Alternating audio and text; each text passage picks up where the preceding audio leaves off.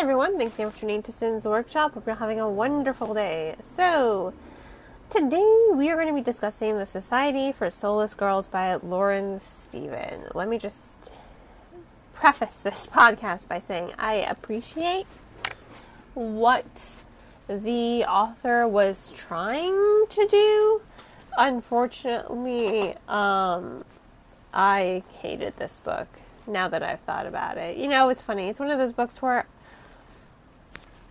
I first started it and I was just like, okay, it's not too bad. And when I finished it, I was like, I really wanted more of it. And then as I sat and thought about it and thought about my life choices and wrote my review, I got to the point where I was just like, okay, this is a terrible, terrible book. First of all, if you go on Goodreads, in the synopsis, this is what it says. A dark and funny YA thriller with a supernatural twist. I did not laugh once in this book. This book was not funny at all. There were some good moments early on, like when when Alice punches the guy because he pretty much assaults her and breaks his nose. I was like, okay, you know, I like that. I like that. I thought, okay, this is going to be a book I want to read. But then I got to more of the story, and I read more of it, and it was just abysmal. It's supposed to be, the supernatural twist is supposed to be a sort of feminist take on Jekyll and Hyde. You know, I love Jekyll and Hyde. I have read it. I appreciate it for what it's worth, you know. It's an interesting story. But this was just a very poor execution on it. You know, it really does attack the whole stereotype that women rage is somehow inexcusable. That to be a woman, you must be proper and polite and keep your mouth shut and behave, and you must be seen and not heard. You know, it really does explore the idea that women rage is inexcusable, you know, but it's not. It's why is it so wrong for a woman to get angry, to be emotional? It's not. So again, that's why I appreciate what the author was going for, but the characterization was very poor. Lottie and Alice are supposed to be love interests, and I just wasn't feeling it. There was a disconnect for me, mainly because I really couldn't connect to the characters. Alice has a lot of anger issues, so she finds a spell book for a ritual that is about soul splitting. This is where our Jekyll and Hyde aspect comes into play. She does the spell, and she becomes a nicer, more socially acceptable version of herself. And then every, month, if she doesn't do the ritual in time, her darker half comes back with a murderous vengeance. Like, it needs to kill.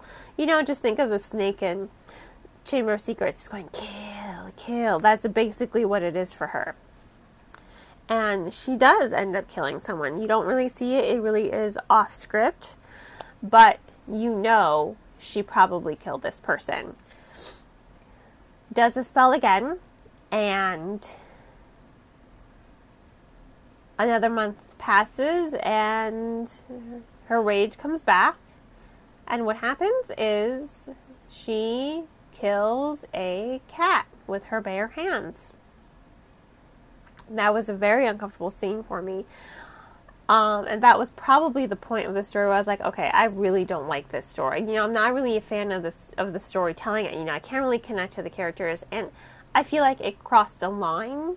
I'm one of those people, I'm not a fan of animal violence in movies. I'm not really a fan of, I don't like animal violence at all. I don't like it really being, it's one thing to allude to it. I read a book, it alluded to it, and it broke my heart, but this was something entirely different because you're seeing it, and I was just like, oh my god, I was not I'm not a fan of animal abuse and animal cruelty. I'm really not. And I think a lot of us are. So that's where the book crossed the line, because I think you really could have shown her murderous rage without crossing the line. It's like, we get it. We already know that she has these murderous instincts because she does the whole spell.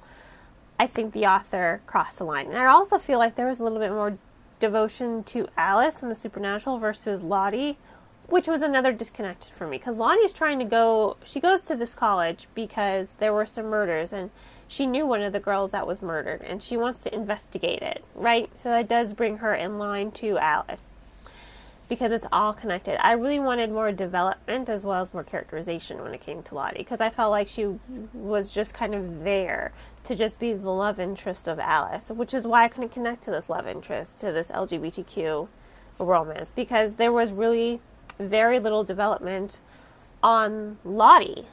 You know, you have all this development for Alice and the supernatural aspect of the story, but you're really not focusing on the characters.